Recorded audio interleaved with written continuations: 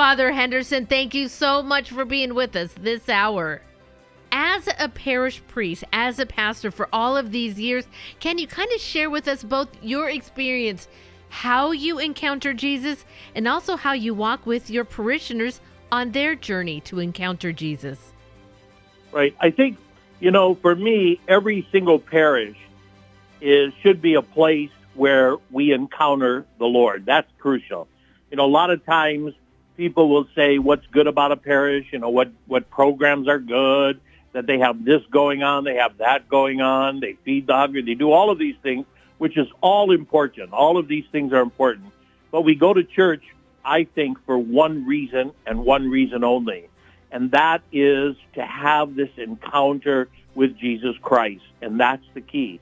And that's what we're about, right? A lot of people know about Jesus. They know about him. They can talk about him. But the key question is, do you really know him? Do you accept him in your life?